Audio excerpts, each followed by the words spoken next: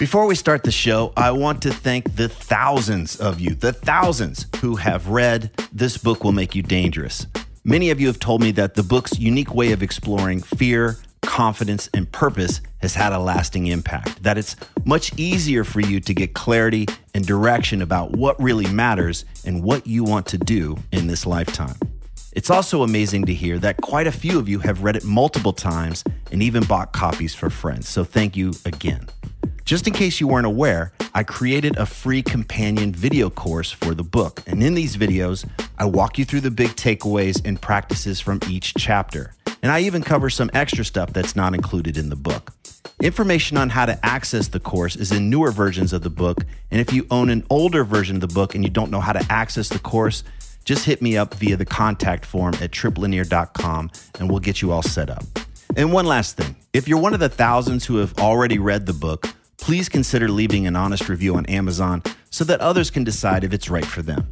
Again, thank you so much for reading This Book Will Make You Dangerous. And now, let's start the show. You are listening to the new man beyond the macho jerk and the new age wimp. Your host is men's coach Trip Lanier.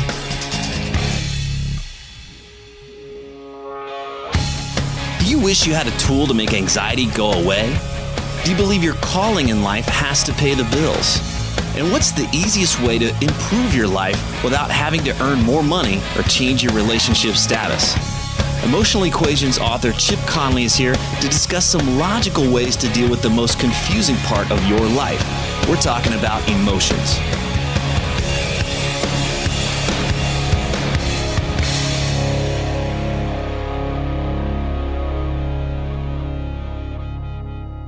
Welcome to The New Man. Today we're talking with Chip Conley. He's the founder of Joie de Vivre Hotels and the author of Peak, and the book we're just going to be discussing today, Emotional Equations. Chip, welcome.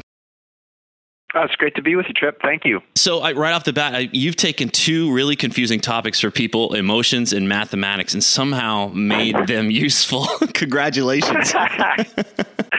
Well, let me start by saying I was not a math major. I didn't even enjoy math, but math is basically about relationships. It's the relationship of numbers. And when you sort of take a step back and say, wow, math is about relationships, could it be the relationship of emotions? That was my basic premise when I started looking at this. And what I didn't know at the time was that there was about 30 years of history in the psychology academic field, the academic piece of psychology, that had focused on, the fact that there may be, in fact, equations, just like there's a color wheel, right? Red plus blue equals purple. Well, there's maybe an emotions wheel as too, and if you combine certain emotions, you get a third emotion, and that's really the premise behind it, and it's to help us understand the ingredients of what makes certain emotions in our life. Well, I like that because when I talk to guys, if I'm coaching or I get emails from them, they're basically trying to avoid their emotions. They're just like, if I can make more money, have more sex, or, be doing better than the guy down the block, then I won't have anything to worry about. So I won't really have to pay attention to this emotional world. But how are guys responding to emotional equations?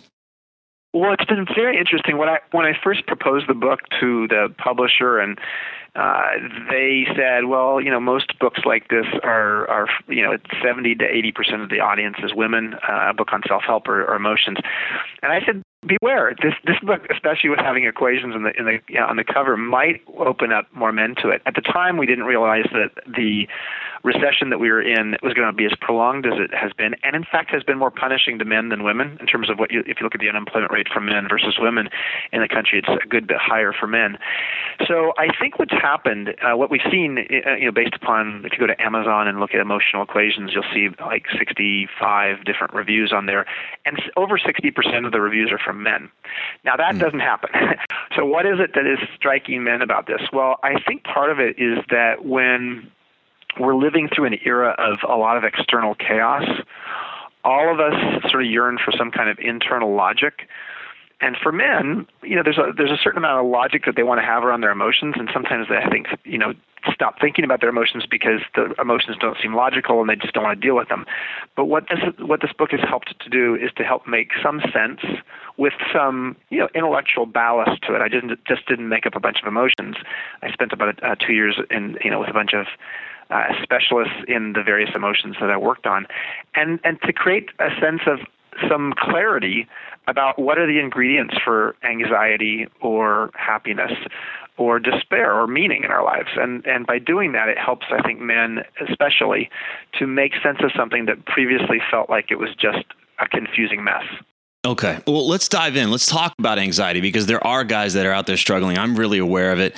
And whether they their job, they have a job or they don't have a job. They're kind of wondering if they ever going to be able to find their calling in life. There's all of this stuff out there, and it's getting in the way of them just being able to enjoy what they have right now. And it seems to boil down to this equation around anxiety. Yeah. So walk us through anxiety. What's happening when the guy out there just can't seem to just relax and enjoy what he has because he's so anxious about what may happen? Yeah, anxiety it's frankly the most prevalent emotion in most organizations in the U.S. today. And there's really two primary ingredients with respect to anxiety. It's what you don't know and what you can't control. And so it's very future-oriented, and it tends to be related to some future danger that you think is coming. And the what you don't know piece is sort of uncertainty. And the what you can't control is the powerlessness. So the equation is anxiety equals uncertainty times powerlessness, because frankly the two together are combustible. So what do you do with that? If you're a man, a woman, anybody, what do you do with that equation? That's the key in terms of the practicality of the book, is how do you actually make it real in your life? Well, the recommendation I have on anxiety is to think about the thing that's making you anxious. Spend 15 or 20 minutes doing this exercise. Think about what it is, and then create 4 columns. Column 1 is, what is it that I do know about this thing? Let's say it has to do with thinking you're going to lose your job. Okay. So column 1 is, what is it that I do know about this? What's the health of the company, my position, in terms of, it doesn't seem like it's valued in the organization, my relationship with my boss. Column 2 would be, what is it that I don't know? You may not know if it's a private company. You may have no idea what the finances of the company are. Column 3 might be, what is it that you have some influence over? And then column 4 would be, what is it that you have no influence over? So column 1 and 2 relate to uncertainty or certainty. Mm-hmm. What do I know? And then column 2 is, what don't I know? Column 3 is, what can I influence? Column 4 is, what can't I influence? So there's column 3 and 4 are about powerlessness.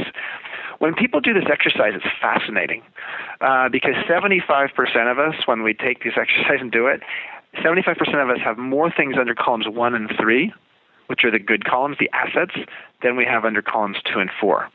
So what we have a tendency to do when we're anxious about something is we get very fixated on columns 2 and 4, and we actually sometimes diminish what we have in column 1 or 3.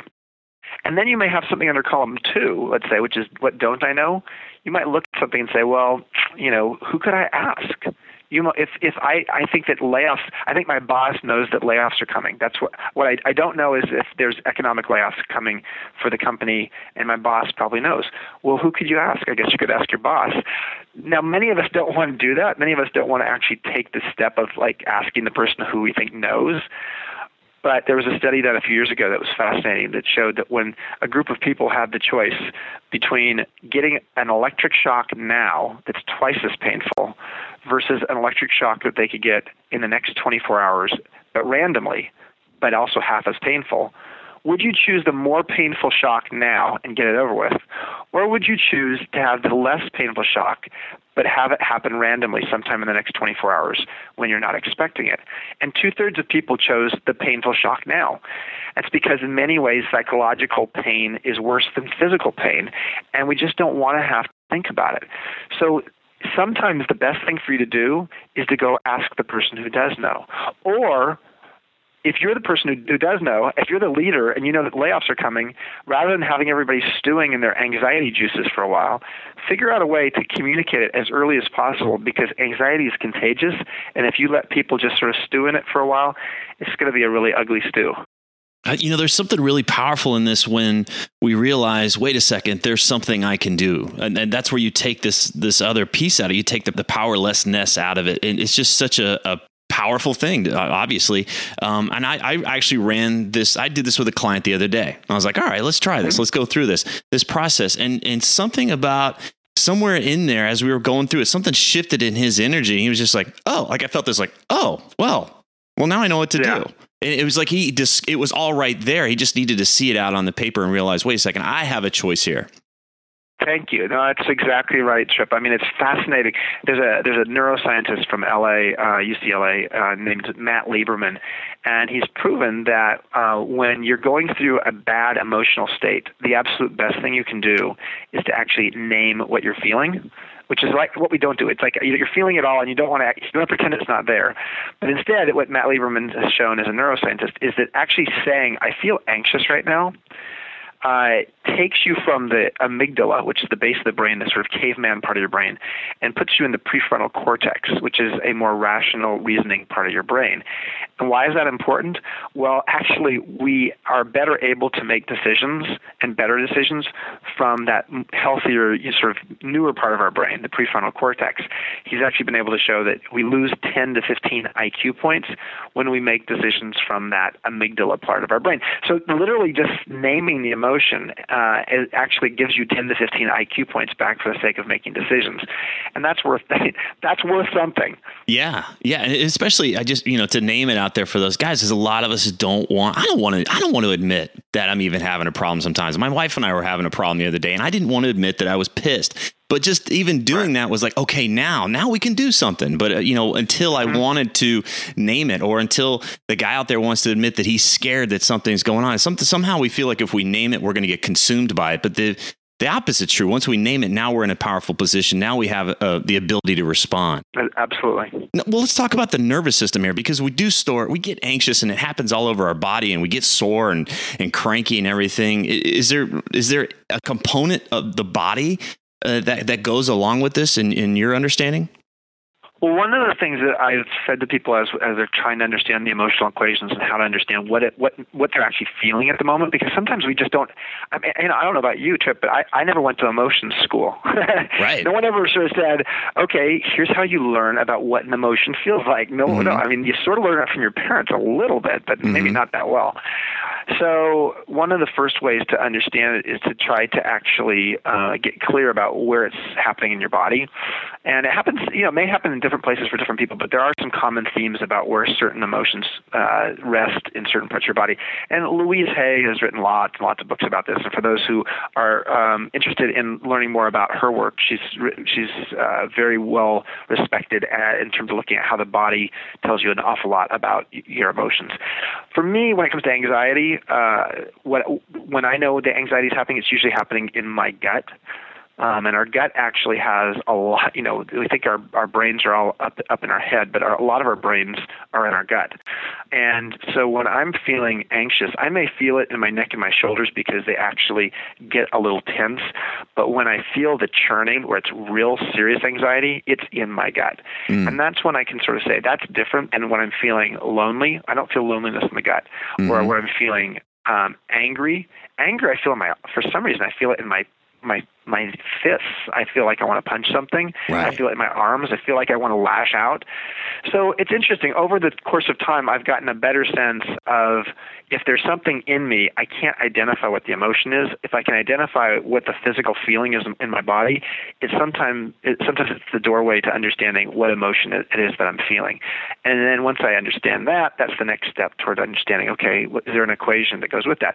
There's 18 different equations in the book Emotional Equations, each one vetted by a series of psychologists and mathematicians. So, these generally speaking, the good news is the book's been out 3 months and there's nobody who's knocked on my door and said, oh my God, you're a quack. You come up with all these equations, they don't make any sense. Not one person has said that, and the book became a New York Times bestseller. So there must be something positive in terms of these equations, because that was my biggest fear. I mean, I'm just going to be honest. My biggest fear is the book comes out, it does well, and then people look at me like, who the hell are you? Right. And And it's true because I'm not a psychologist. I have an honorary doctorate in psychology, partly because I've written a bunch of books on psychology and business. But I was a CEO for 24 years. And so my experience of understanding emotions and psychology is practical, my own experience. But I've spent an awful lot of time reading books, spending time with the sort of the legends in the field of psychology, and they have really welcomed me. And that's the best part of the book, is the fact that this is me as sort of just an armchair shrink, helping people understand what the world's best and smartest psychologists know, but putting it in a format that actually is great for the layperson. Yeah, I think that's what I appreciated about it too. There's a bit of a street quality to it. Just like it's how guys can talk to one another and, hey, well, here's what's really going on. And I think if it was written by the psychologist, we wouldn't be able to understand it. So I think you've done a great job of bringing it to our level wherever we are. So great. Thank you. Well, let's talk about calling, because that's a big one. A lot of people that listen to The New Man are wanting to find this calling in their life. They don't want to settle for some 9-to-5 wage slave kind of thing, whatever that may mean. They have this dream that there's some place they're really supposed to be engaged and really giving to the world and then receiving that. You've had a few. You've had a couple, and then you outgrew one and then had quite an ordeal. Tell us about that. Yeah, well, let me say this, that having a calling in life can happen outside of your work. You don't have to have your work be the only form of your calling. You could be being a parent could be one form of being a calling. Being a marathon runner could be a calling. Being a political activist could be a calling. So, there's a lot of ways we can have a calling. I've been lucky. Yes, I have had twice in my career life, my work life, where I found my calling. Initially, it was starting this boutique hotel company, calling it Joie de Vivre, which means joy of life. And for 24 years being CEO, and it's now been 25 years ago that I started the company. For at least 22 of those 25 years, I really did see it as my calling. I loved it on so many levels. And what is a calling for a person? Let's define our terms first, because sometimes if you look at two different people, and one is a workaholic and one is living a calling, on the external side of things, they can actually look very similar. What's different between a workaholic tendency and someone who's living a calling is what's happening on the inside. Okay. When someone's in a workaholic state, they are, in essence, running away from something else. And it's a form of addiction. It's a form of distracting themselves from something inside themselves. And there's a compulsive quality to it, such that you really have a hard time not doing it. When someone's living a calling, the internal state of what it feels like is actually quite blissful. It's not compulsive. It's actually a place of, you may work really long hours, but it's coming from a place of being fueled by it and being able to very much look within and see this is just part of my purpose in life. And so when someone's getting to that state, it's great. For me personally, I found that in creating a company and growing it, and I loved it, and I loved the company being a role model for other companies. But later in my life, just 2 or 3 years ago, when the economy was going south, and I had friends who were committing suicide, and I was really desperate and depressed myself, and I had a flatline experience myself on stage when I was giving a speech. I really had to wake up. And hold on, I got to interrupt you. You literally did, your heart stopped. That wasn't just like some, like metaphor for you, like not having a good speech. I had a broken ankle. There's a guy named Gavin Newsom, who was the mayor of San Francisco, now the lieutenant governor of California. I was at this bachelor party at AT&T Ballpark. He got 20 guys together. He took over where the San Francisco Giants play, and we played baseball under the lights at nighttime. It was, it's nice to be friends with the mayor. Yeah. And I hit a ball way out to the warning track and tried to make it into a triple, and I slid into third and broke my ankle. But I didn't know that I cut my leg as well, and I got a bacterial infection. Long story short, I ended up on stage in St. Louis, and at the end of the speech on crutches, I fortunately sat down and then went unconscious. And then 7 minutes later, when the paramedics had shown up, thankfully, my heart stopped. And and for the next 90 minutes, it just kept stopping. So that was the moment, sort of like the wake-up call for the hotelier, the wake-up call that sort of told me that I was ready for my second calling. Mm-hmm. I loved the idea of writing and speaking. I was no longer in love with the calling of being the CEO of the company. The company had grown to 3,500 employees. It was a massive organization now. And I'm more of an entrepreneur and more of a creative person. And you have to sort of get back sometimes as an entrepreneur to what was it that drew you to doing this in the first place. And what I recognized is that it was the freedom. Freedom was what was fueling me in the calling spirit, not necessarily being the leader of a large organization. And so I really had to, over the next 2 years, while I was writing this book, figure out how to sell the majority interest in my company and get out of being the CEO and the icon of the company. And I did that, and I'm really proud of it. I did it quite deftly at a very bad time in the economy, especially for a hotel company. So now I live the calling. In fact, in the book, I talk about the fact that after I had my flatline experience, I felt this need to go give a speech a day and a half later, and it was not need from compulsion. It was really I was in St. Louis, and I was supposed to give a speech to 140 entrepreneurs in Houston. My father, who's an entrepreneur, was sitting next to me in the hospital room, and I said, they can't find anything wrong with me. I want to go and give that half-day workshop to the entrepreneurs in Houston. Wow. And my dad looked at me and said, "Are you crazy? You're flatline." And I said, "No, you've never heard me give a speech to a bunch of business people, or do a workshop. You sit in the back of the room. I'll be in the front of the room. I'll be sitting on the chair. So, I still had my broken ankle. And, keep an eye on me to make sure I'm okay. And let's try it." And so we did it. And 4 hours later, and we were flying back to California, my dad said to me, Chip, I came to St. Louis, making sure that you wouldn't die. And I come back from Houston now, seeing how you want to live. And he sort of had seen my calling. He saw that my being in a place where I could be a writer, speaker, and maybe sort of somebody who helps be provocative in the business world about how to think about things differently is something that was really lighting me up. And that's what, a calling does. It fuels you, and a job, depletes you on an average day. I think first you had to be able to look at that and own, hey, wait a second, this isn't working anymore. And a lot of us will be like, whether we're in relationships that aren't serving us anymore, or whatever it is that we're doing, sometimes it's really hard to admit to ourselves, wait a second, this used to be really great. It's no longer great. Right. I need to be open to the fact that there's something else that wants to emerge, but it's not going to emerge unless I make room for it and walk away from this. Is that right?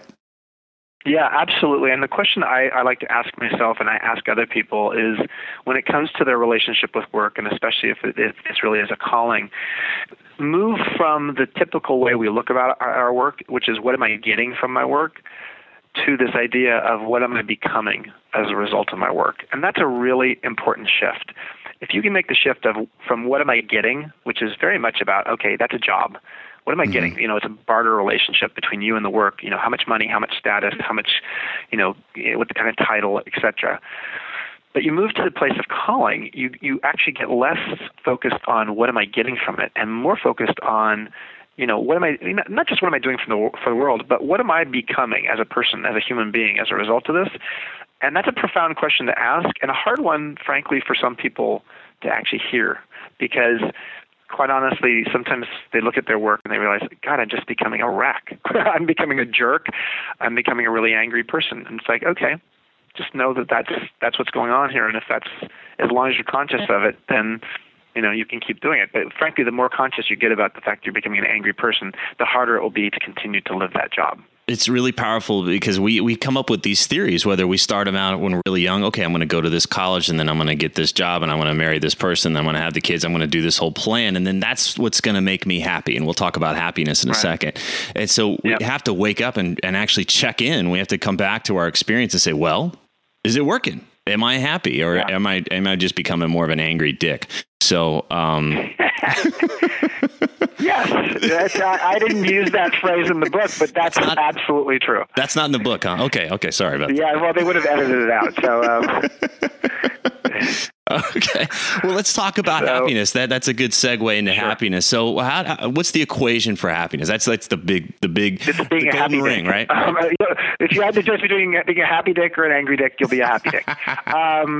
So, well, let me say, this one was fascinating and really fun because this was actually after my first equation, which is the despair equation. I went on to learn this happiness equation. I went to Bhutan, which is this tiny little country that they call Shangri-La between China and India, that for 40 years now has been studying their own gross national happiness index. So they've spent a lot of years tried to understand the nature of happiness and the conditions that create it, and the United Nations has been there and spent a lot of time understanding it. And then I came back and worked with some happiness scholars. And what I learned is that the fastest way people are able to get to happiness is by means of expressing gratitude, practicing gratitude.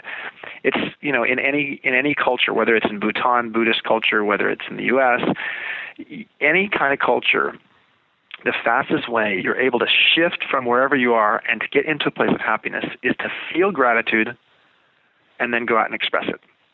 And so the equation starts with the top of the equation is wanting what you have. When you want what you have, when you practice gratitude for what you have in your life, including things that people have done for you, then it actually helps you get to a place of happiness. And it also, of course, creates this world where, we sort of mirror each other. And if you practice some gratitude out there, strangely enough, some of the gratitude may be coming back to you.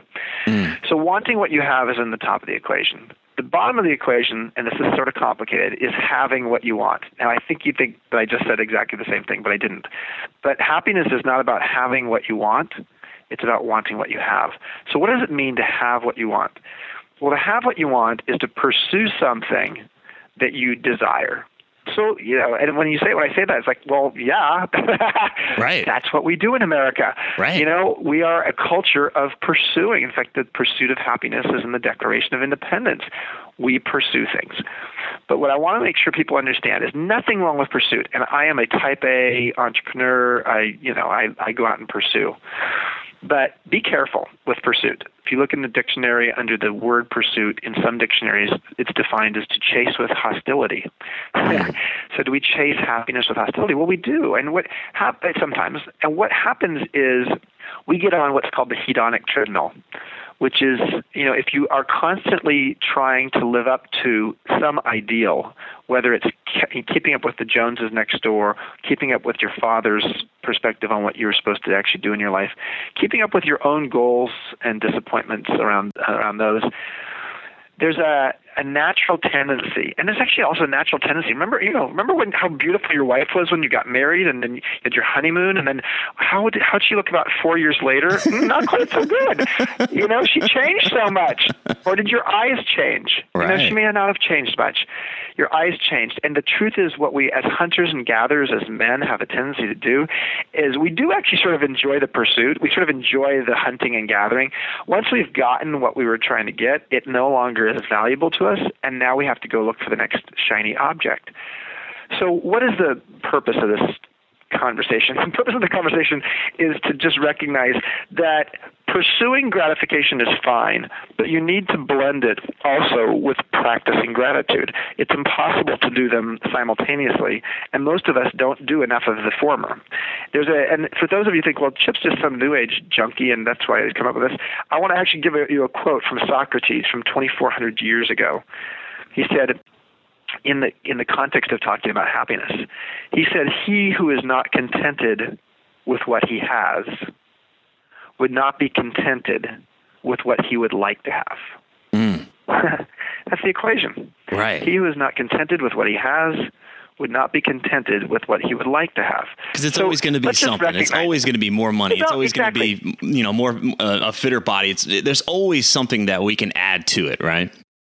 We have a tendency to think that success will bring happiness, and there's so much evidence that the opposite is true. Happiness brings success.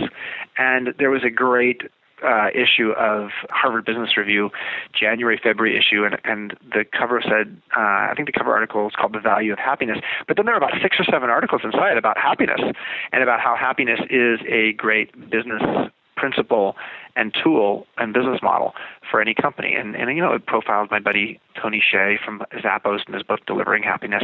So long story short is, I just think people need to recognize that when we get very caught up on that treadmill and we think, if I get this, then I will get that. It's part of how we are built and wired, and that's fine, but it's a slippery slope. Yeah. And in order to occasionally have a moment of happiness, you need to spend some time on the gratitude side as well. I love it. I can remember my own personal stories of when I first got in this whole personal development thing years ago. And suddenly this is like, wow, I've got so much potential and I'm not measuring up. I was miserable. I was like on this path to be happier and everything. And it just became this whole new mountain for me to climb. And that made me miserable. And I know there's guys that fall into this trap of, what is the new man? And this, even just in our little corner over here, of just trying to measure up to something that it's like, it doesn't exist. It's not going to bring greater happiness as long as you keep chasing this thing or putting it up on the mountain and you're not being thankful for what you've got already.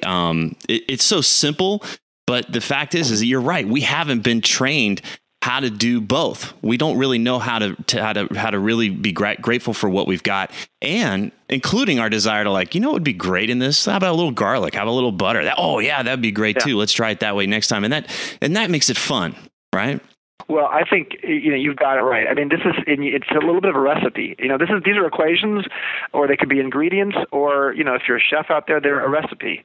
And what's the right recipe? And rarely is there a recipe that has only one ingredient. It's a mixture of things, and just the right mixture actually makes for a better meal.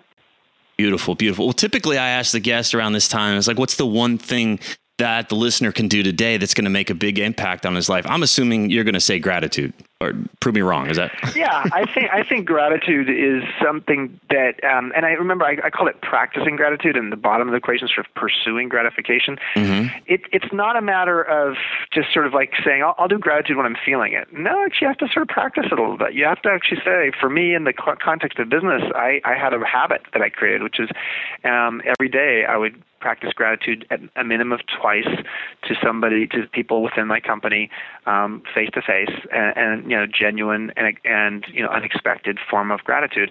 And so the practice of doing it got me to a place where it became a habit. And then as it became a habit, it was a really great piece of my leadership skills.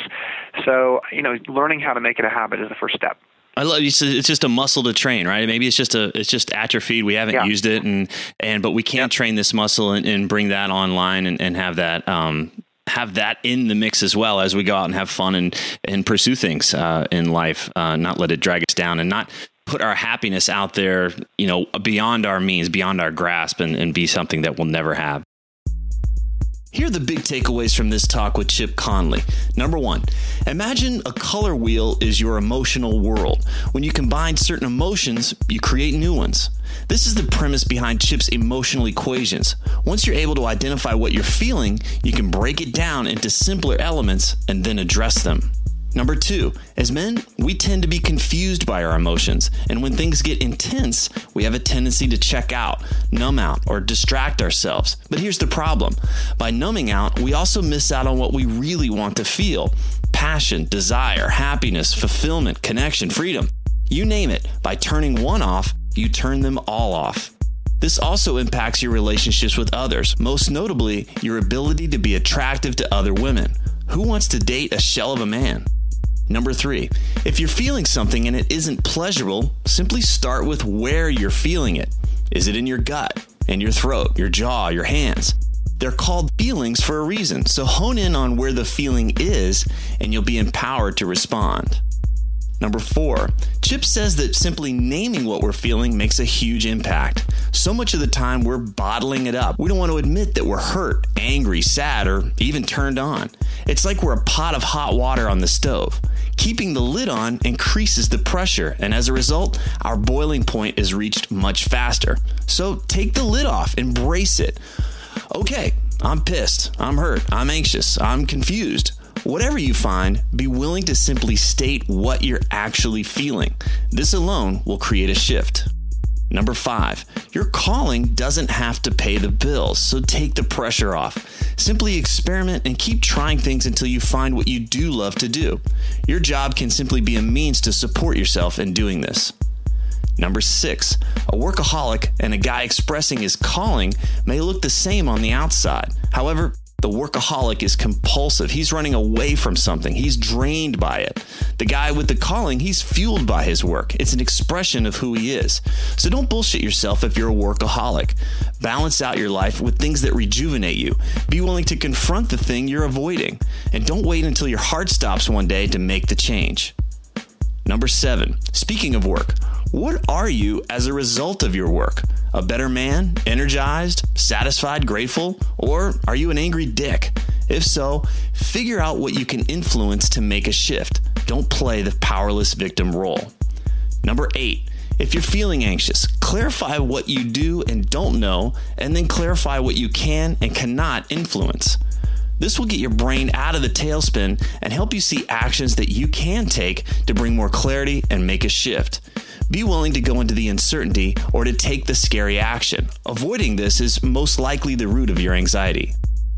Number 9, our culture celebrates pursuing happiness. It's even in our U.S. Constitution. However, the easiest way to experience true satisfaction is to develop the practice of gratitude. Make the time to be grateful for what you do have, no matter how small or seemingly insignificant. Without gratitude for what you do have, the pursuit or chase for gratification only leads to misery. And number 10, we've talked about this before in The New Man, but it bears repeating. Your success, whatever that means, is a product of your happiness. Your success is a product of your happiness. Too many of us have flipped the script. We're waiting for that job or that special person or whatever to come along before we give ourselves permission to do the things we love, and that'll make you miserable. Find ways to do what you love every day. Find ways to have a positive impact on others every day. Take the time to express gratitude for what you do have every day. You'll be surprised at how much just a little bit of these actions will make a big change in your experience of life. Stop waiting to get something before you can give to yourself. So, Chip, tell us where we can get emotional equations. You can go to emotionalequations.com, which is the website for the book, and you can learn more about it there, and you can actually order it there. You can go to, local bookstore or Amazon, of course, Barnes & Noble, to find it as well. But the best thing to do is to learn more about the book is just to go to the emotionalequations.com website. There's also an Emotional Equations Facebook page as well. Beautiful. Chip, thank you so much for taking the time to talk today. I think that it can be such a really confusing conversation for guys to even, we're going to talk about our emotions. Like there's even this shame around it. And you brought it into this realm of like, well, let's check it out. What are these things? Let's demystify them and kind of take the stigma out of it for sure. To me, I just feel like the real power in our lives comes when we embrace the emotional world. It's where we get fired up about things. It's where we get excited, where we feel desire. And to me, that's what makes life worth living is having those experiences. That's what we ultimately want when we make enough money or have this girl or that. We want that experience at the end of the day. So if we're mute to our experiences, then we miss out on that. So I really appreciate you connecting the dots and making it easier for us. Thank you so much. I wish you all the best, Chip, and I just wish all the best to everybody out there on your audience. There's so much more to The New Man than these interviews. So visit thenewmanpodcast.com and join the mailing list so you never miss another update. Thanks for listening.